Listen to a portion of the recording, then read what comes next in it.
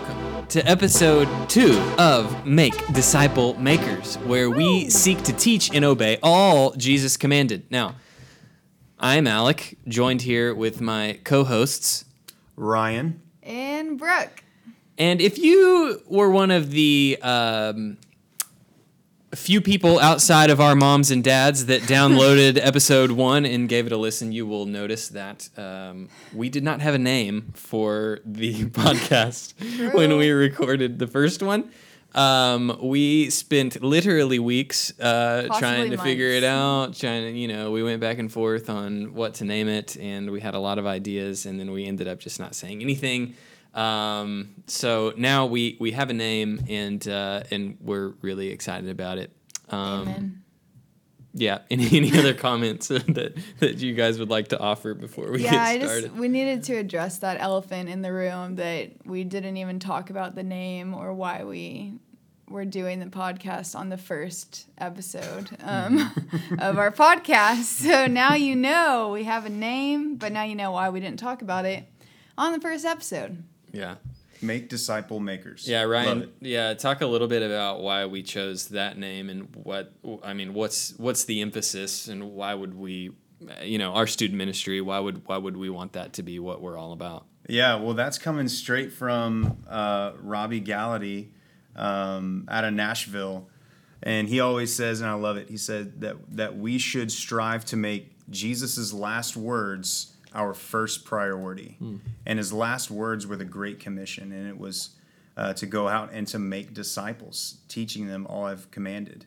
And that's what we're about. It's not about, we're trying to make something where we come in and we sit and we soak and then we move on, but that we are disciples ourselves. And just as we have been discipled, now we want to go out and to disciple others so that they may go out to disciple others. And that is how the kingdom advances. Yeah, and we want this podcast to be a tool to see that happen because we believe that the Word of God is authoritative for us and it speaks to every area of our life and has something to say. So that's what we're going to seek to do as we take up different topics week after week and address different things when we want to bring the Word to God to bear on it. So last week we talked about anxiety, and this week we're going to take up sort of another heavier topic and talk about depression. And recently we heard we had a counselor come in and speak to our staff. It was really good, and this guy said that anxiety and depression are two sides of the same coin, which was really interesting. A lot of times they really go hand in hand. So we thought that this would be a good one to take up and kind of address. So we want to give a caveat here at the beginning and say from the outset that we are not medical doctors. And we are not here to diagnose you in your specific circumstance or situation. So, Brooke, I'm going to let you speak to that a little bit more. Yeah, we definitely want to make that clear that depression is a complex subject because we're complex human beings living in a broken world. And so certainly there are physical, medical symptoms, but we can't ever say that it's solely physical because we are spiritual human beings. You cannot separate us as humans. It is not body and soul, but we are one. And so we just wanted to say that up front that we're not doctors, but you can't separate the two either. Yeah. It's a spiritual and bodily affliction. Mm-hmm. Yeah. Would you say that we are a psychosomatic union? Yes, that is exactly what I'm trying to say. You want to use a really nerdy theological term. Systematic theology 2 right there. I'm sorry. Just finished that class. Sorry. Amen. So this this is an area that matters for a lot of people. A lot of people experience it in different ways at different times. And this specifically, when we're talking about depression, we're talking about it's often described, and I'll let you guys speak to it a little bit too. It's almost like there's a cloud that won't lift, or there's a darkness that just won't seem to go away. There's something that's kind of, it's almost indescribable, that the feelings that people that are experiencing depression describe. And so it matters that we address it, because we see these experiences throughout Scripture, and we're going to get there, but we see people in our own lives, and even us personally have experienced it as well. So that's why we want to take it up.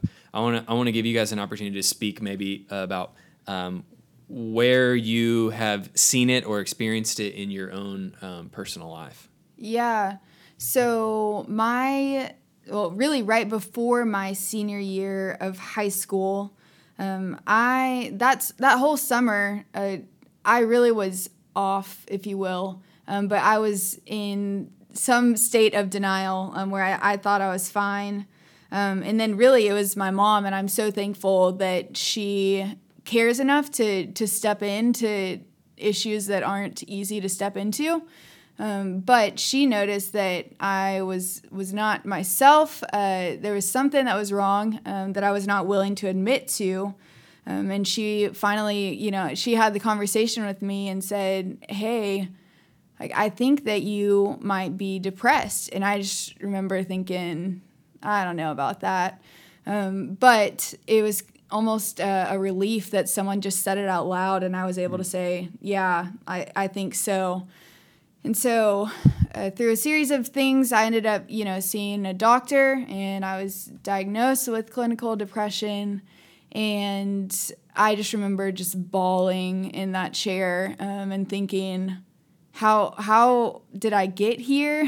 And, at the time, just as a high schooler, I was like, Christian people this doesn't happen to Christian people. Like, I'm supposed to be the happy-go-lucky girl that, loves Jesus and has it all together and perfect on the outside and all the stuff.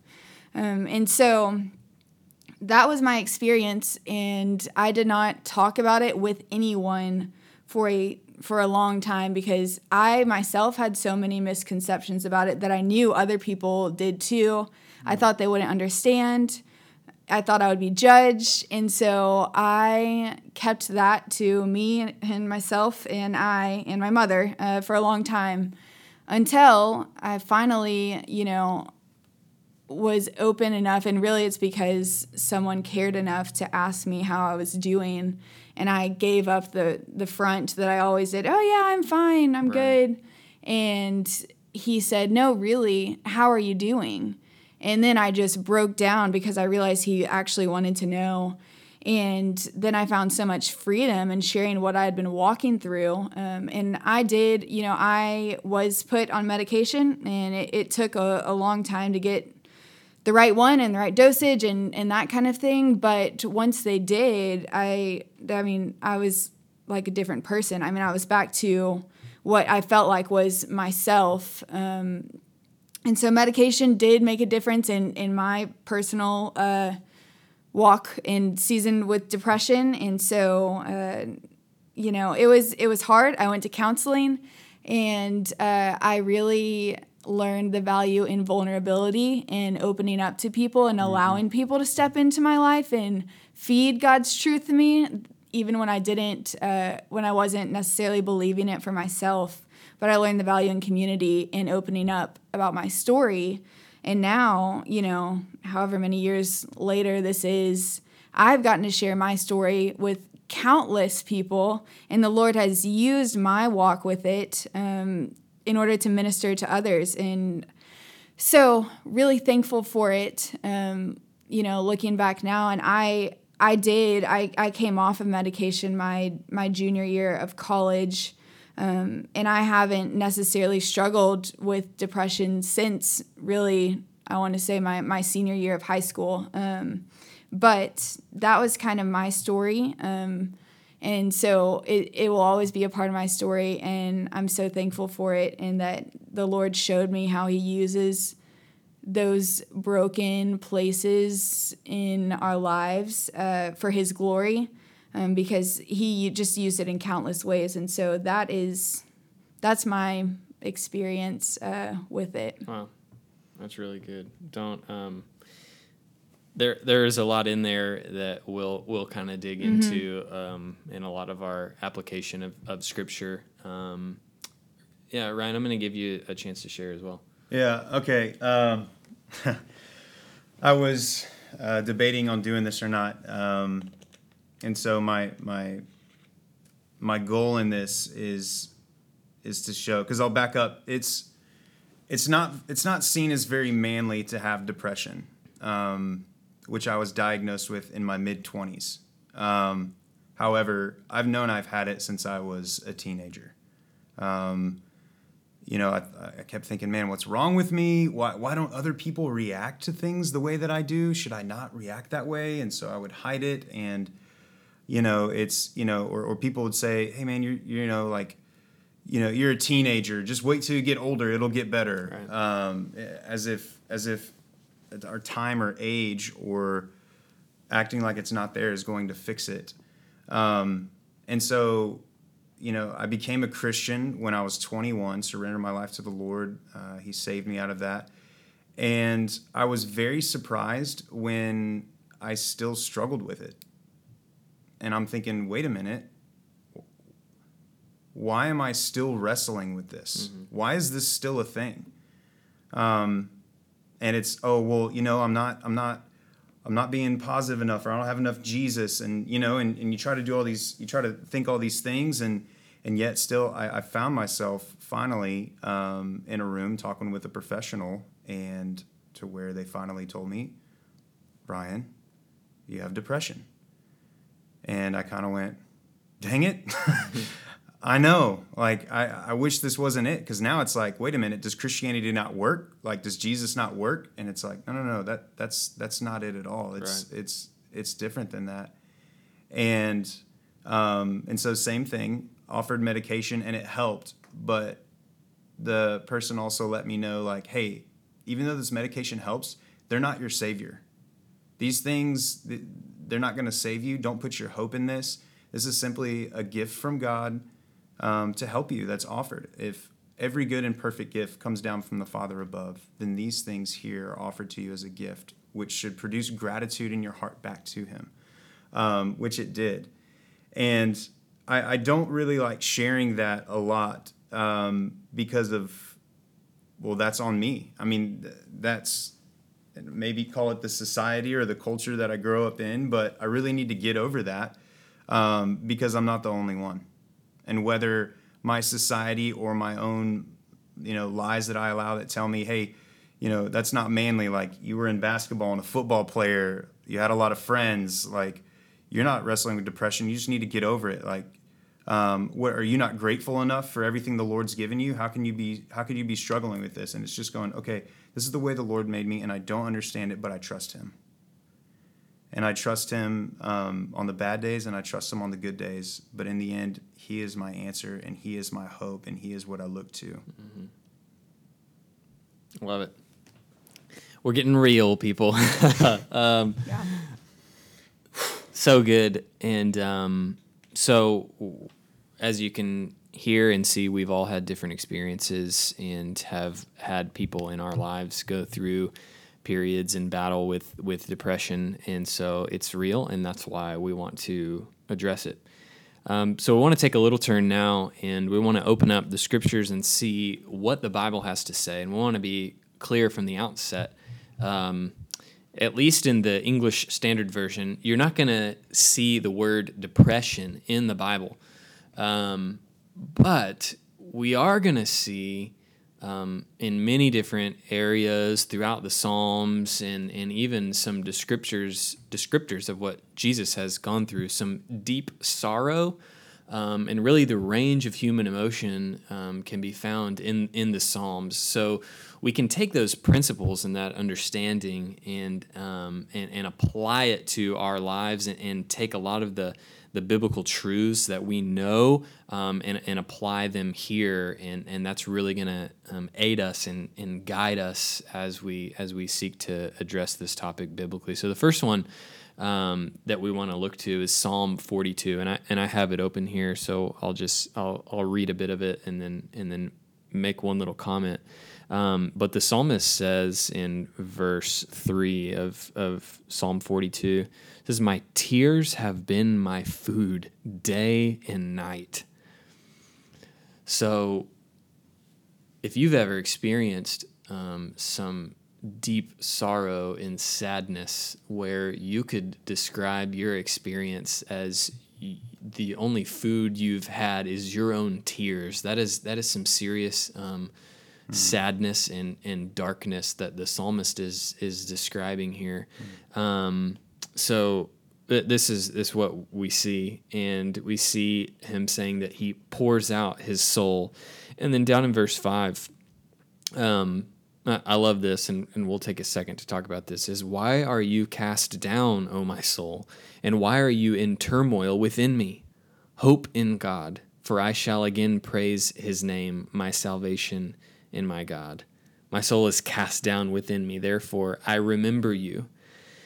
So what we see here is the psalmist almost talking to himself. And there's this idea that we like to say that we like to preach to ourselves. We remind ourselves, we speak the truths that we know to be true to ourselves. And that's what we see the psalmist doing here. So it's good practice. We see somebody in the depths of sorrow, what we might call depression today, and he is speaking to his own soul and reminding himself of who God is, and is really pleading with God and telling God, I'm going to praise you. I'm going to make it through this, even though my tears have been my food day and night. Any more comments about Psalm 42? Yeah, I love that he's real about his emotion. Yeah. And that is raw emotion. You know, as he's writing this down, he didn't go, "Oh, well, I overreacted. Let me change those words." No, this is his real reaction, and he knows that his God is listening to him just as God listens to us. Yeah. And he says that out loud, and then he, just like you said, he follows it up with truth. And he starts literally preaching to himself and reminds him of the only truth that could possibly bring him out of where he is right now. Last thing about this, the psalm, which is a song or a poem that is written here, he really ends in the same way. It says at the end in verse 11, "Why are you cast down, O my soul, and why are you in turmoil within me? Hope in God, for I shall again praise his name, my salvation and my God." So we don't end with a real triumphant happy note here, do we? It's another plea and another reminder about who God is, and a call to say, I am going to praise my God even though I'm in the midst of this darkness. Right. We don't see the light here in Psalm 42. It doesn't come. Yet we still see the psalmist praising God in the midst of the darkness, which I think is a good lesson for those of us who might be in a season of that darkness, what we might call depression, that we can still cry out to God. He still hears us. Yeah. Still remind yourself of the truths that you know to be true about who God is. Tell him that you are still going to worship and praise him no matter what. And even at the end of that prayer, if you don't see the light, he's still there, and he's still good. Yeah, and I think we see that in Psalm 40, verses 1-4 say, I waited patiently for the Lord. He inclined to me and heard my cry. He drew me up from the pit of destruction, out of the miry bog, and set my feet upon a rock, making my steps secure. He put a new song in my mouth, a song of praise to our God. Many will see and fear and put their trust in the Lord. Blessed is the man who makes the Lord his trust. So a few things about this is, one, he's waiting. He is waiting.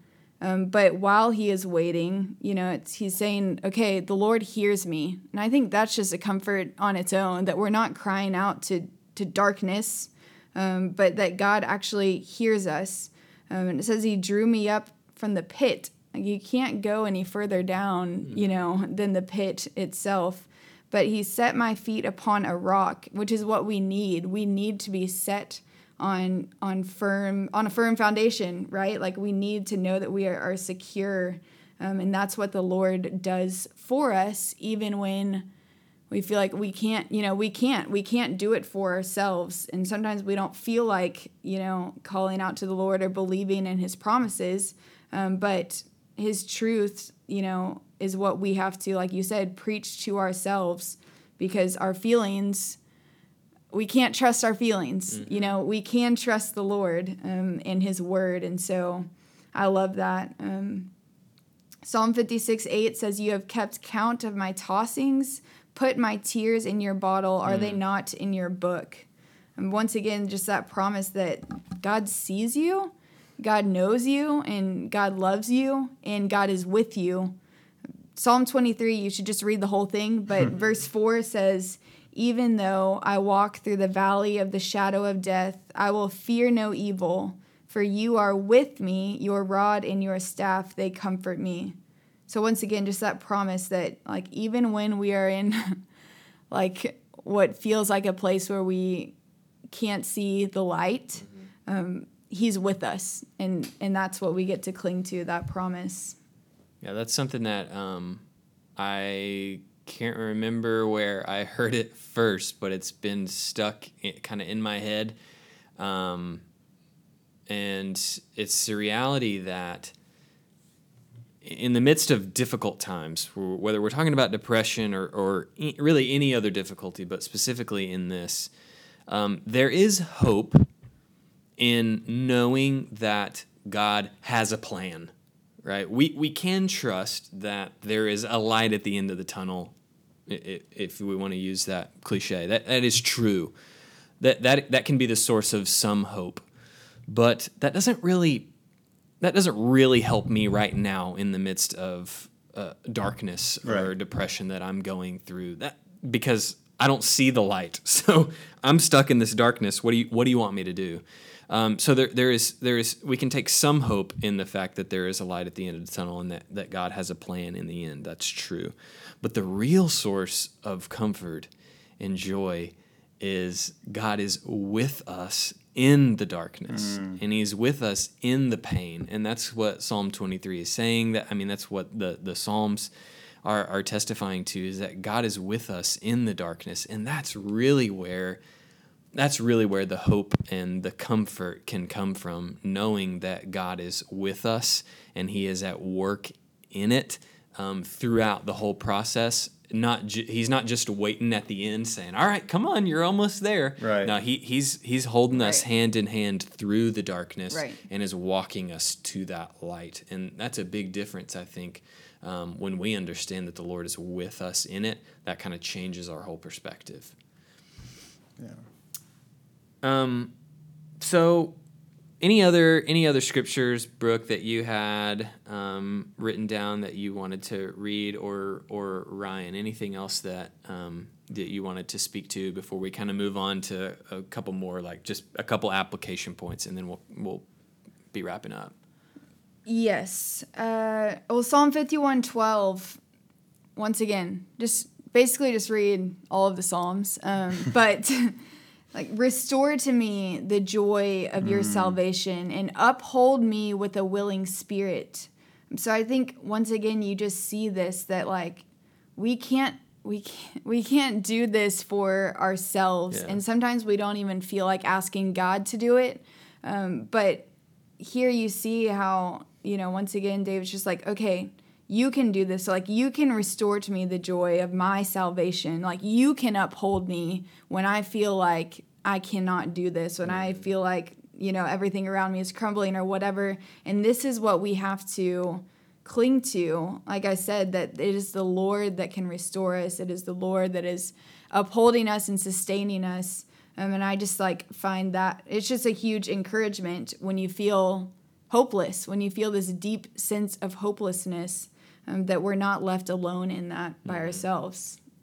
Yeah, the Lord is with us in it. That's so good. He's the one that's doing the work. It's not, hey, Right. pick yourself up by your own bootstraps kind Exactly. of thing. It's Right. God is the one doing the work. Yeah. That's so good. I had a couple that I'll just mention. Isaiah 53:3, which is looking forward to Jesus, and it's a servant song. It says that he was despised and rejected by men, a man of sorrows, acquainted with grief. It's a description of who Jesus is, a man of sorrows. He is a man of sorrows, and he is acquainted with grief. Acquaintance, like a friend, like grief, sadness, sorrow was a friend of Jesus. He knows what it's like to go through difficulty and pain. That's in Isaiah 53. And then we also see Jesus in Matthew 26, verse 37, while he's in the Garden of Gethsemane. And it says, in talking with him, Peter and the two sons of Zebedee, he began to be sorrowful and troubled. Then he said to them, "My soul is very sorrowful, even to death. Remain here and watch with me." So we see a tremendous amount of anguish and pain and sorrow from Jesus, knowing and understanding what he's about to endure on the cross. And he says, my soul is sorrowful even unto death. So the passage that says we don't have a high priest that's unable to sympathize with us, we know that Jesus has been through the depths of sorrow and pain, and has conquered and came through it, and that's who we follow, and that's who we are united to by faith. So there's tremendous comfort and strength in Jesus's example as well. Yeah, and it's like, it just reminds me of everybody's favorite memory verse, which is John 11:35. Jesus wept. Yes, right. That's the you one. can say Nailed it. that you now have memorized Scripture today Yes. with Jesus wept, and I think, you know, we laugh about it. It's funny. It's simple, yet it's so profound. Yeah. God, as a man, we see him throughout in his life and prophesied about, just like you talked about in Isaiah, written hundreds of years before he even showed up on the earth. And he's a man of sorrows. And it makes you think sometimes, like, he's God and he knows the end, and yet he still feels very deeply like he felt for his friend Lazarus, and he wept over over the sins and the destruction that the sin was bringing to the people. And like, he knows. He's not, like you said, he's not waiting on the shore for you to pull the boat through the storm and then we can talk, bud. He's in the boat during the storm with you. And he's right there, and he knows what it's like.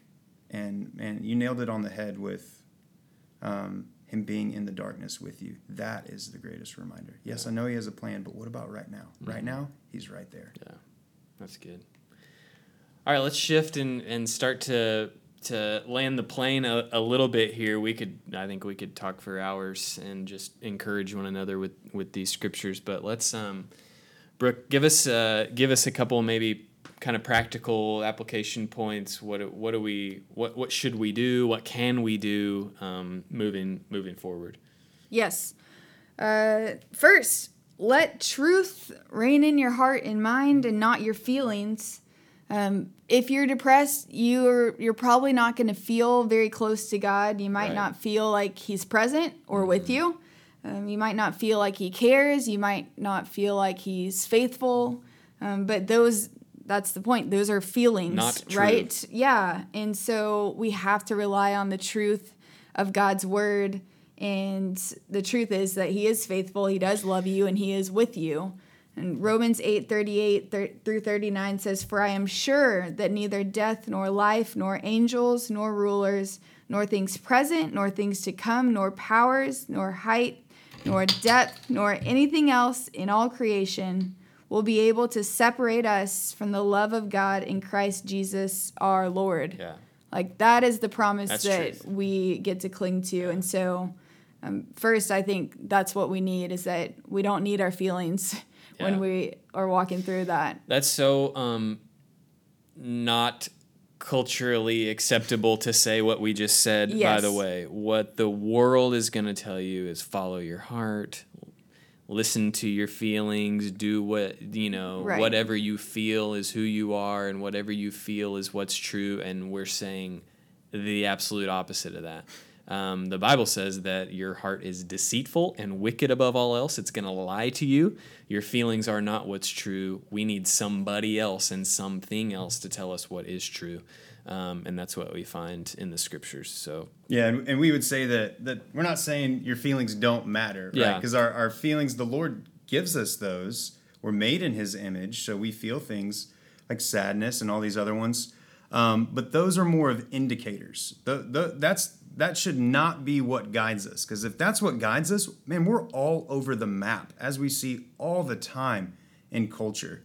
But our feelings are going to be more of our indicators. Like if you drive and there's a light that comes up on the dashboard and it's saying, hey, you need gas, or hey, you need more air in your tires, or sometimes it's just like, hey, you need to just pull this thing over and go get it checked out. Those are our indicators.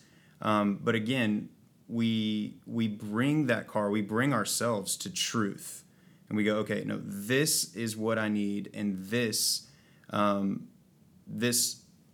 is preeminent. This is number one over those feelings. So those matter, but it's in the end, God's truth prevails. yeah, Right. The second one I would say is let your people in. We need each other. We need community. Yeah. And I can tell you right now that when I was walking through that my senior year, I felt very alone because I did not let anyone in.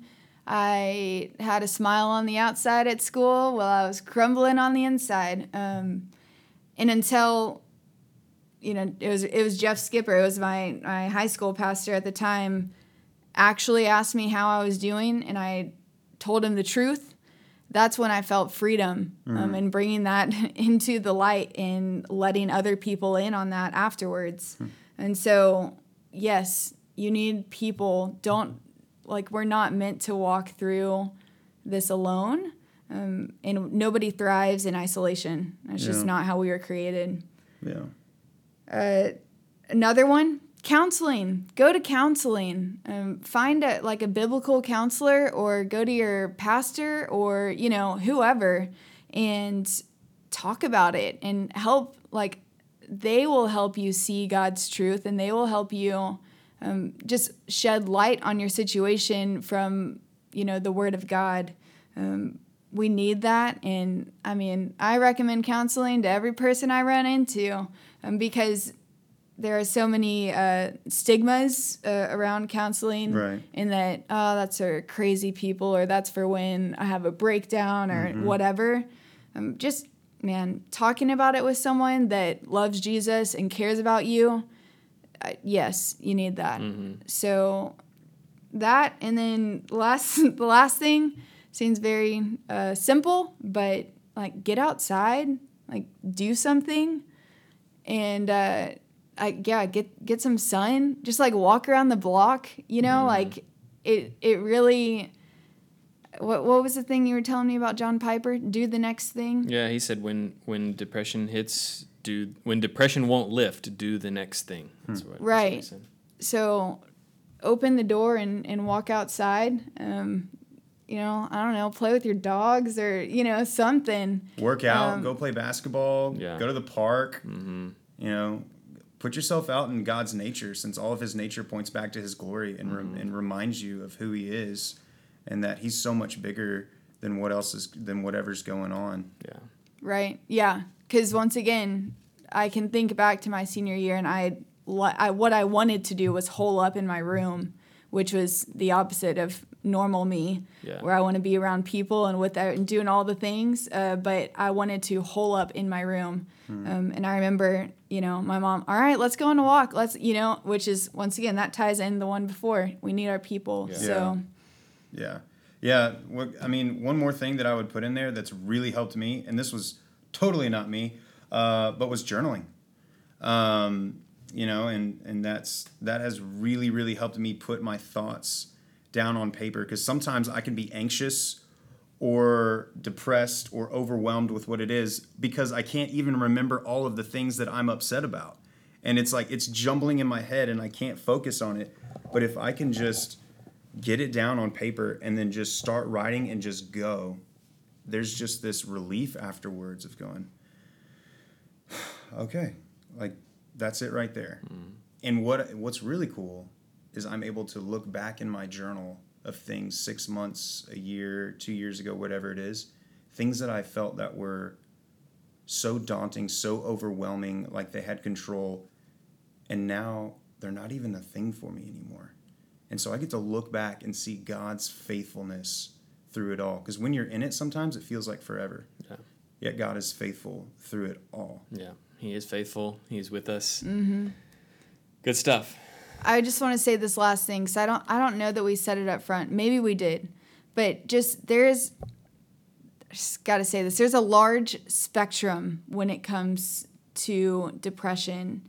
And I think all of us have seen it come in different forms of where it is, a season of darkness for some people. And then some people will wrestle with it their whole lives. Mm-hmm. And then there's everything in between. But regardless of where you fall on the spectrum, we still need the hope of God and his promises. And so that's what we wanted to bring to you today. Mm-hmm. Good stuff.